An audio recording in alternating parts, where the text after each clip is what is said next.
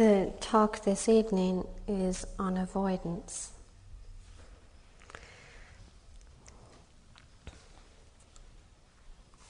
Avoidance, the desire or the need to avoid things, is a mechanism in our lives which holds a tremendous amount of power. At times our avoidance of things is conscious, but often our very avoidance of things, people, situations is one which takes place on a much more unconscious or even habitual level. When avoidance is a strong force in our lives, it becomes quite possible to actually direct our lives on the basis of avoidance, avoiding a whole variety of different things, avoiding people, situations, experiences, avoiding challenges, avoiding making decisions, avoiding taking responsibility. We avoid whatever seems to have the power to threaten us, or avoid whatever seems to be either outwardly or inwardly a source of pain or a source of conflict. And yet, in avoidance, in avoiding the unpleasant, in avoiding the challenging, in avoiding the confronting, we also, in all of that movement away from things, also avoid ourselves, avoid knowing ourselves very deeply, avoid also being able to actually be with ourselves very totally. And that mechanism of avoidance which operates in our lives is one which can color almost every area of our lives, our meditation, our relationships, our life directions. And in that coloring and influencing so much in our lives, it's a mechanism which is destructive to our well-being, destructive to our vision of ourselves, and destructive to being able to fulfill our potential as a human being. I wonder if we're even ever aware often how much energy avoidance consumes. We can become very skillful at avoiding things. In fact, our avoidance routines can become incredibly sophisticated simply because we've had so much practice at it. And yet the more elaborate our avoidance scenes are, our avoidance mechanisms are, is also the degree of energy that they consume. And for some of us, or some people, they're quite aware or quite conscious, at least on an intellectual level, of many avoidance routines that take place in their lives. And at times those routines are almost kind of rituals, as if there's almost a scene setting in order to avoid different things. And yet those rituals of avoidance often involve cluttering up both our lives and our minds with an enormous amount of unnecessary equipment and props and burdens in order to support our capacity to avoid. Probably in the States you have some situations, classic situations, which bring out this desire to avoid in a large number of people. In England we definitely have them, and I'm sure this is not a mechanism which is geographically located. In England, the classic one which portrays this desire to avoid and the whole dynamics that take place in it is, in England, the train journey. You take that classic situation, at least in England, where many people travel on a train. You take the classic situation of you have a number of unfamiliar, different individuals being put into an enclosed space and confined there for a period of time. Now that actual confinement seems to bring out an enormous amount of feeling in people. You can be sure that all those people who get onto the train, that none of them wishes to be isolated, alienated, disconnected, or lonely.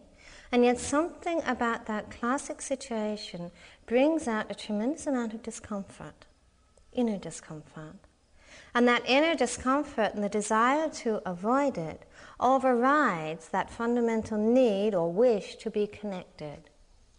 And one sees in that classic situation, if you ever have the wonderful opportunity to do it, how much equipment is involved. Like you get people, everybody either has a book or a crossword puzzle or a newspaper or a shopping list or a bag to rearrange or something to do, something to be occupied with. And it's almost as if that situation also has unwritten rules. And one of those unwritten rules of being together is you don't make eye contact. That's a definite no. Nobody makes eye contact. So you get all these kind of shifting glances wandering around a train carriage at the kind of hairline level.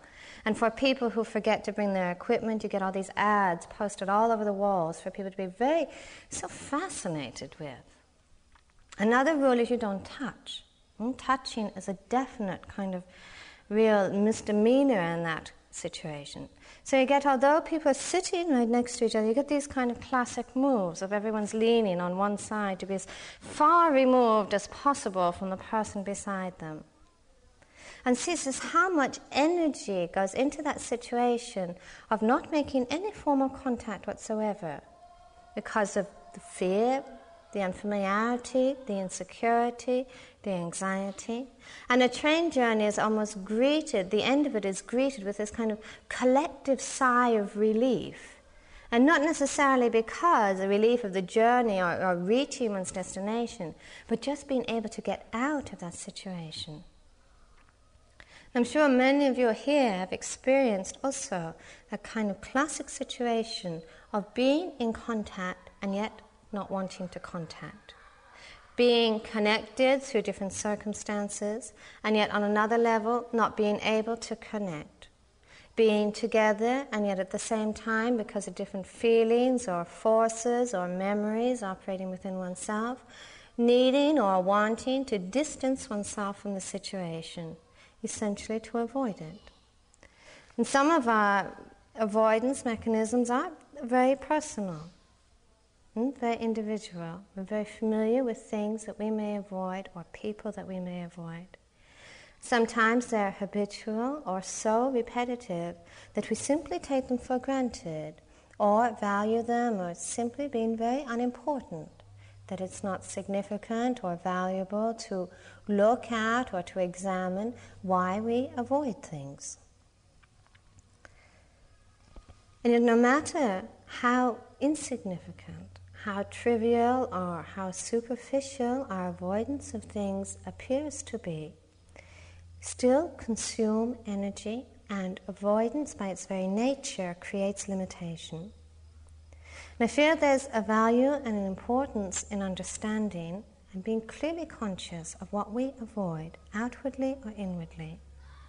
Also, even more important to understand why we feel the need to avoid things. And even more important, to really clearly see the effects of avoidance upon us. There are times in our lives when it is skillful to avoid things. If you're in a situation, a relationship, a work situation, some kind of living environment which is filled with stress and tension and conflict, and you realize and clearly see that you're just being overwhelmed by it or overpowered by it, then it is skillful to remove oneself from it. If you see that we simply don't have the inner resources to cope with the degree of stress or conflict or pain that we're exposed to, then there is a skillfulness in removing oneself for a period of time from that situation. The skillfulness is a recognition of a need for a certain connection with inner resources to deal with conflict. And the avoidance is skillful only as a first step to actually connecting with and collecting those inner resources so that one can return to a conflicting situation, an unresolved situation, or a stressful situation with the inner capacity to work with it and to deal with it. it's fairly obvious, all of us through our life experience, that we need to be equipped inwardly to deal with conflict creatively. We need to be equipped inwardly to be able to deal with stress, with pressure, with demands in a creative way rather than be undermined by it or overpowered by it. And certainly we wouldn't anticipate going into any life situation without being clearly connected with our inner resources of being able to meet that and accommodate it in some way. And the qualities which are very essential and in many ways are a prerequisite to be able to work with conflict or stress or pressure creatively are being clearly connected with the qualities of spaciousness, of balance, of clarity within ourselves. But if we're honest with ourselves, realistic, looking at ourselves, and in looking at what we avoid in our lives, we'll probably find that a great deal of the situations, things we avoid, don't necessarily have that skillful motivation behind it of temporarily removing ourselves in order to go back to it. We may in fact discover that much of our avoidance is based upon fear and is based upon rejection. And fear, for all of us, is a powerful force in our lives. And often when we go through the kind of superficial layers of conflict, of confusion, of pain, of anger, we find beneath it some level of fear and insecurity. And we avoid in life, on a conscious and unconscious level, as long as we're not connected with the motivating forces behind it, as long as we're not aware of how much fear is involved in the very need to avoid things. Certainly afraid of many things. Afraid of being hurt, afraid of being rejected. We're often afraid of being disapproved of not being accepted. Often afraid of not being able to meet up to the expectations of others or of ourselves. Often afraid of not being adequate, of being worthy. Afraid of separation, sometimes afraid of loss or failure. Sometimes we're afraid of ourselves, afraid of our own feelings, our own emotions, somehow being out of control or overwhelming in some way.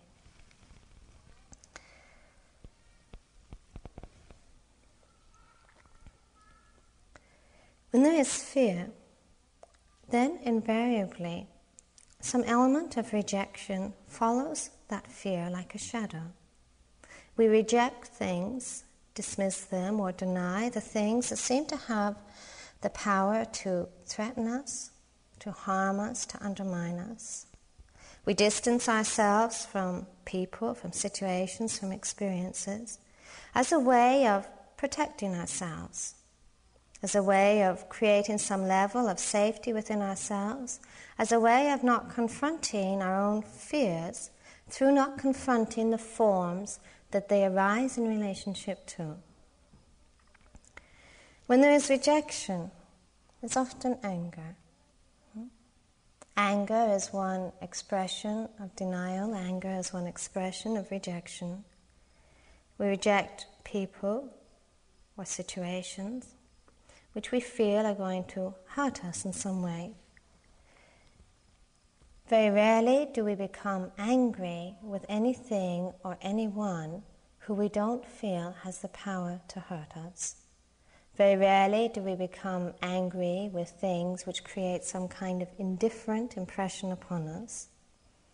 And anger, invariably when there is anger, there is some form of prejudicial kind of judgment. And that kind of prejudice judgment often tells us, so much about ourselves. It may tell us something about another person, it may tell us something about a life situation, but it also tells us a great deal about our own relationship to it. And yet somehow, when we project some form of prejudice judgment upon others, It's so much easier and safer to dwell upon the weaknesses or the failures or the inadequacies of others, rather than to also see the impact that that is having upon us and our own relationship to it. Sometimes we reject things very quickly, reject people very quickly, so that we can be first, so that they don't have the potential or the opportunity to reject us and so to create pain. Avoidance is a way of trying to protect ourselves from pain. Sometimes we're trying to protect ourselves from a memory of pain. We've had an experience in the past which has been painful, and we want to avoid its repetition. Sometimes we're trying to protect ourselves from pain which is projected, or the potential for pain which is projected onto people or situations in the present. Fear, the whole element of fear, the feeling of it, the emotion of it, the impact it has upon us, is a feeling which can be, on a very subtle level, almost a constant and pervasive companion in our lives.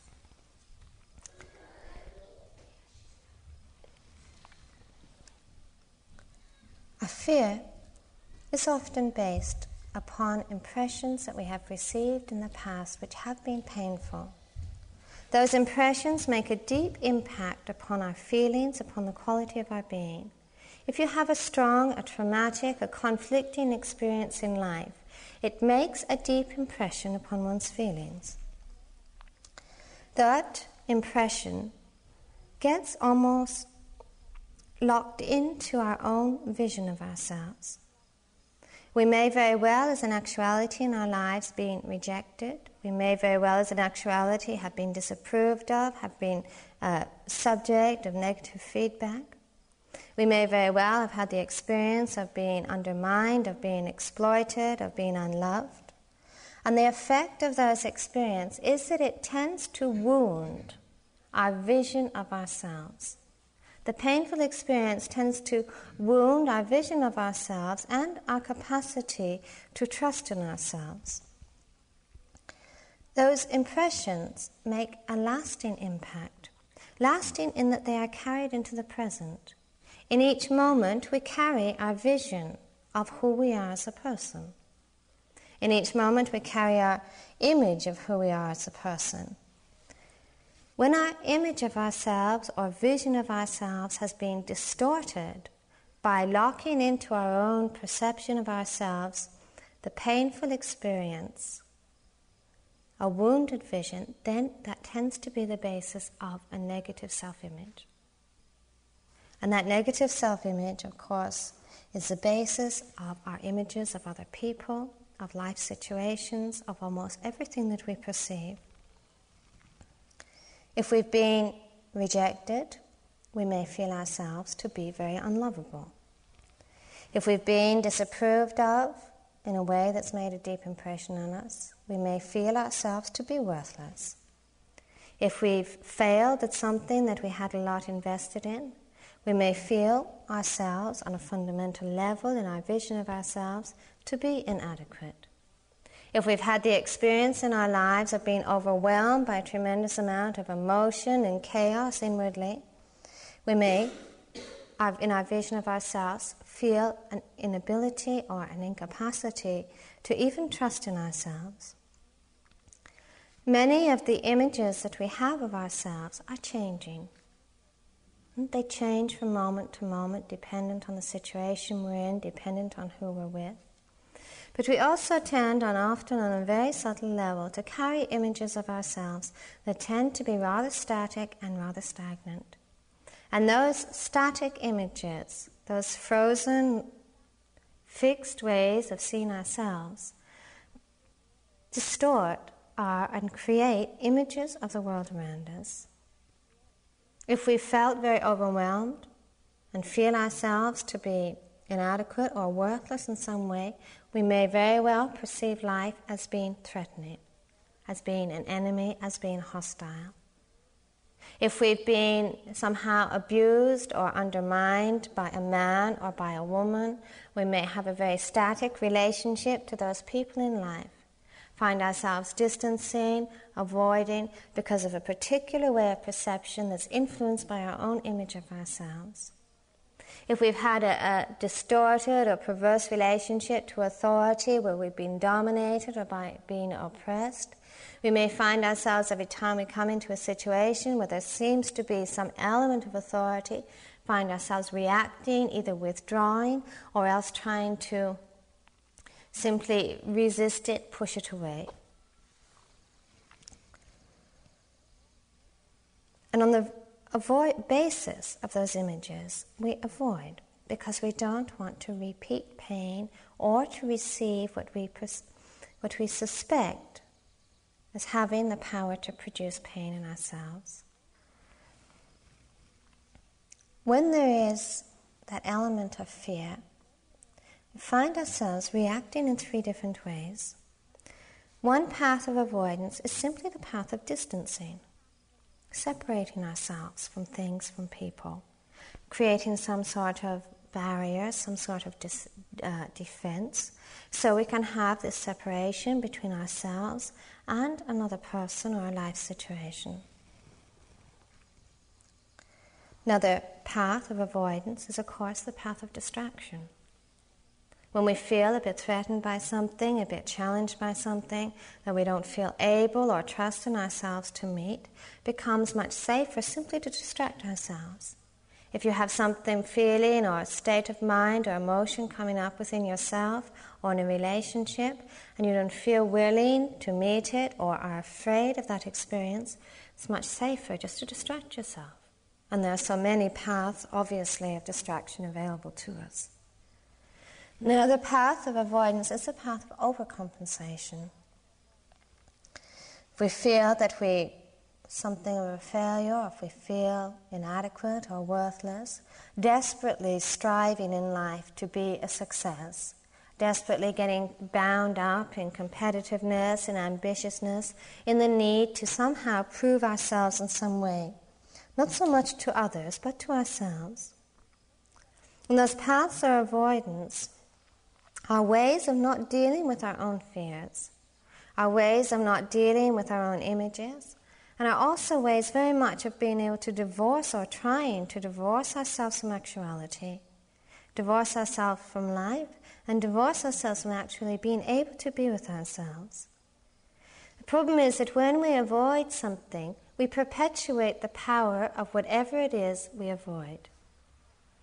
By avoiding things, when that avoidance is dominated by fear, we give power to things. We give power to people, to objects, to life situations, and sometimes that giving of power is based on nothing more than our own projection. And yet you can't give power to anything or to anyone without taking power away from yourself, without placing yourself in a position of an over-vulnerability, an sense or a vision of oneself of simply being unable to accommodate, to meet, or to understand whatever it is we're avoiding.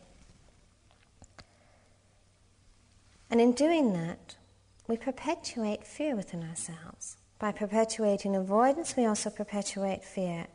We also undermine our trust and our vision of ourselves, and in a very real way, each time we avoid something, we create limitation. Fear is probably one of the most difficult things to confront in our lives. Fear is probably one of the most difficult things to question, to be able to see through. So often so difficult to be able to see through to our images, to be able to let go of our memories of pain, to be able to let go of the past. Often seems that we almost need to hold on to those memories in order to create some form of defense in the present.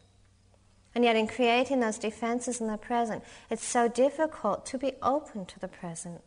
It's so difficult to be open to another person, and it's also so difficult to be open to ourselves. in holding on to our images, of course what we do to ourselves is to deny the capacity to really see with freshness and with sensitivity and to see anew in each moment. We deny the capacity to begin again in relationship. We deny the capacity to extend ourselves, to take on challenge. Instead, we create for ourselves a limited world which is created by nothing more than the narrowness of our own consciousness, which is bounded and tied by its own fears.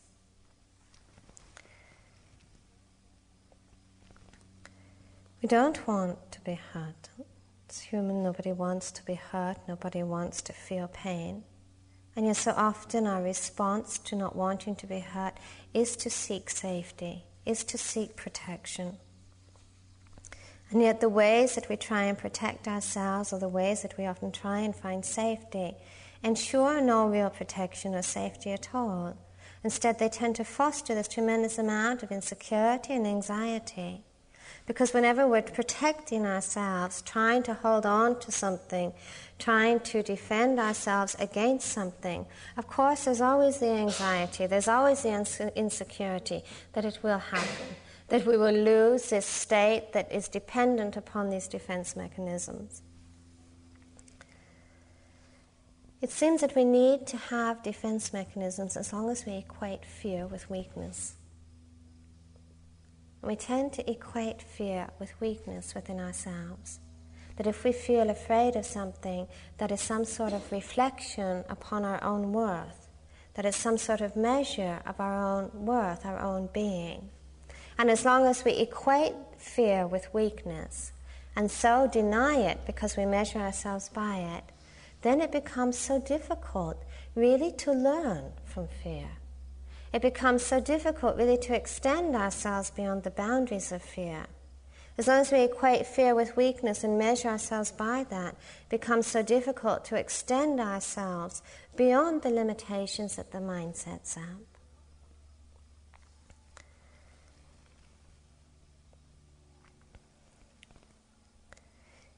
If we get tied into avoidance, then safety becomes a priority. We may find ourselves choosing life roles, choosing identities, choosing directions in life and relationships which are distinguished by their non-threatening nature. And yet I wonder how often we've experienced it in our lives that we can, pursue this kind of unthreatening or unchallenging existence, and yet each time we manage to create some kind of world for ourselves which feels very secure and stable and familiar, how often in that we find ourselves simply becoming dull, simply becoming stagnant.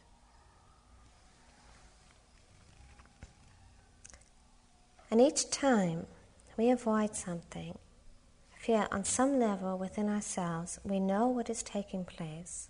We know we are avoiding something. And we know why.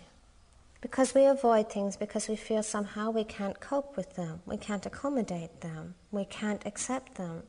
We avoid things because we feel within ourselves we're going to be overwhelmed by them or overpowered by them.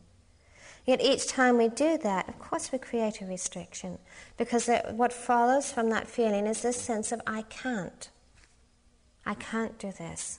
I can't go into this situation. I can't take on that challenge. I can't expose myself to this particular life experience because this may happen. Because in some way I may be hurt, I may feel pain, that it may not work out, I may fail, I may not succeed in it, I may not measure up to somebody's or my own expectations. And each time that I can't comes up in my mind, there is created an undermining kind of restriction. Because that reinforces so strongly any sense of trust or stability or real vision of oneself.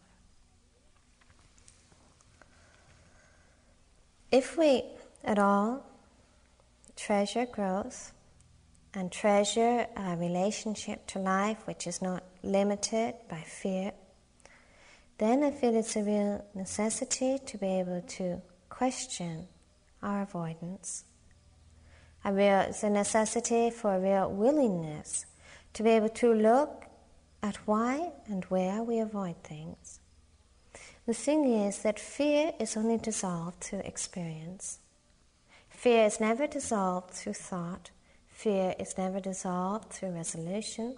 Fear is never dissolved through willpower.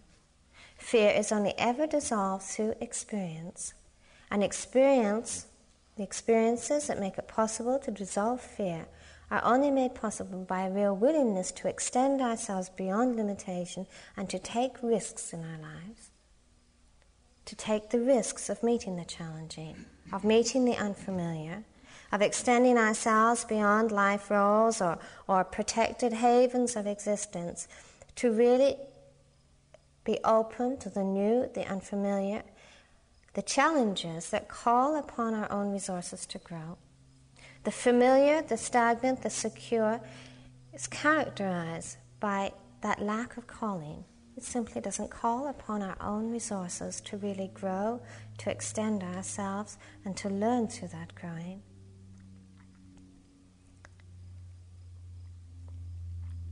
There are many ways, obviously, confronting fear, because we only need to look at what we avoid. If we cease to avoid it, we confront fear. We only need to look at the very many manifestations and expressions of avoidance, and to not, in one time, in one moment, not to avoid something. By not avoiding it, we are confronted and exposed to the very feelings that lack of avoidance brings up within ourselves. And it's through that exposure and being with it, with a consciousness that is balanced and steady and open, that there comes about the experience of being able to move through what we have previously moved away from. And that moving through, the experience of moving through, establishes and nurtures that sense of trust inwardly. Just to sit and to watch things is unfortunately not always a solution to learning to understand fear and avoidance. Because any mechanism that we have operating in our lives gets transferred to meditation and to spirituality, at least for some time. And we can avoid equally through meditation, through the misuse of meditation. We may sit and cultivate a strong amount of detachment and concentration and really feel within ourselves, well, I'm really working on something. And yet that same detachment can be used to distance ourselves from things. And that whenever anything arises, and if the concentration is strong enough, you can focus on it, and it dissolves, for sure it dissolves. But detachment is not necessarily a measure of understanding. I think that's a clear distinction that needs to be made. To be able to concentrate, to be able to be detached, is not necessarily a measure of being able to understand something.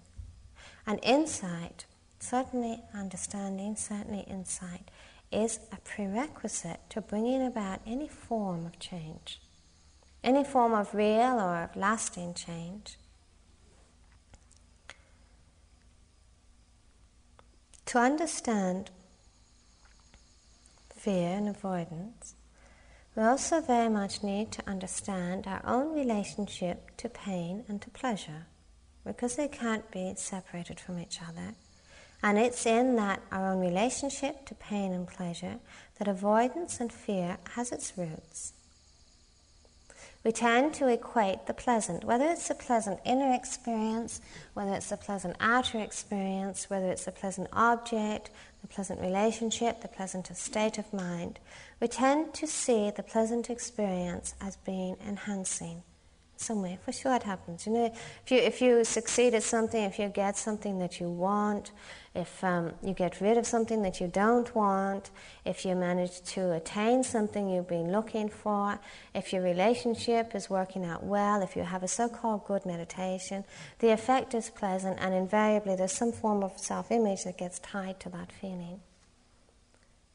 Our relationship to the unpleasant also tends to be quite static when there is a lack of understanding.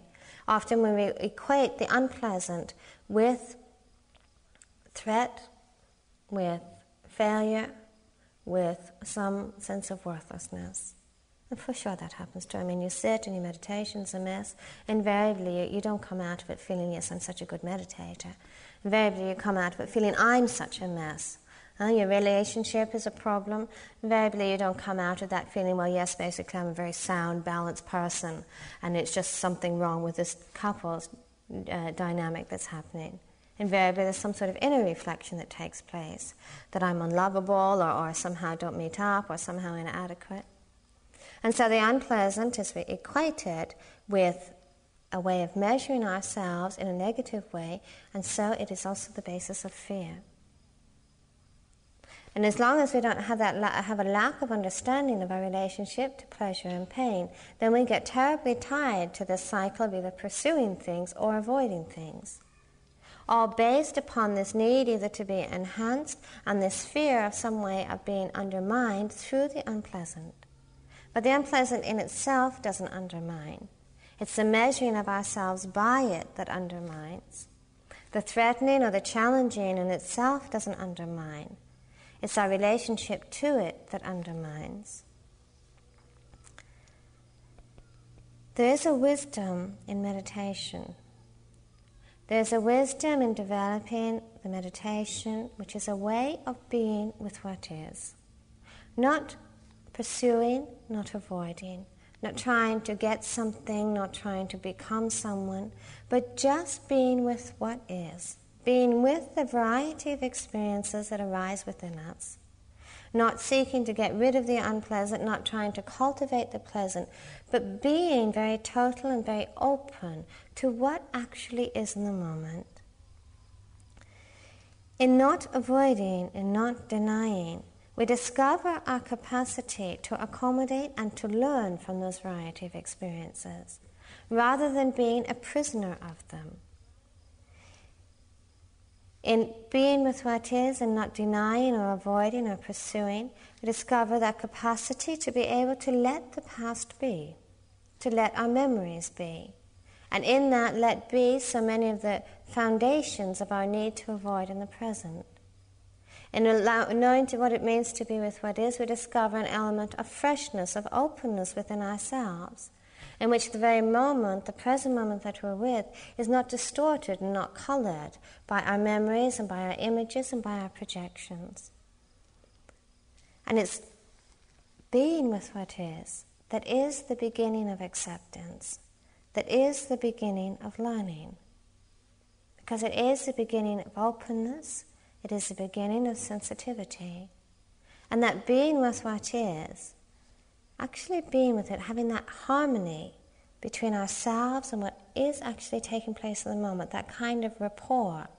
It's in that relationship of rapport, of receptivity and sensitivity, that there comes that inner trust within oneself. And it is that trust which dissolves fear.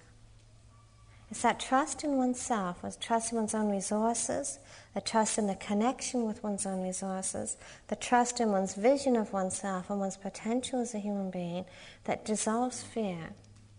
And in that also brings about an end to this need to avoid. And in that also brings about an end really to a life of limitation.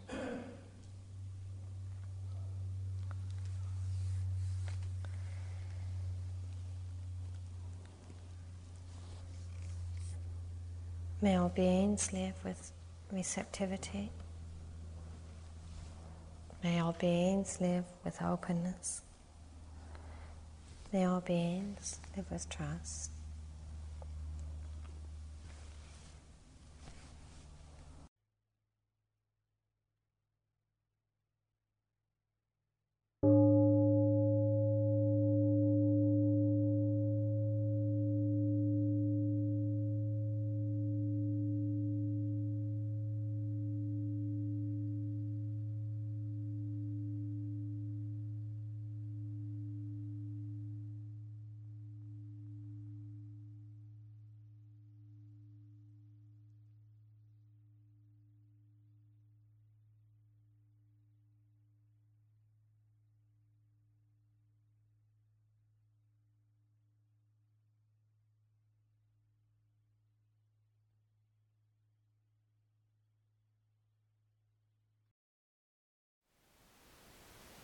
Thank you for listening.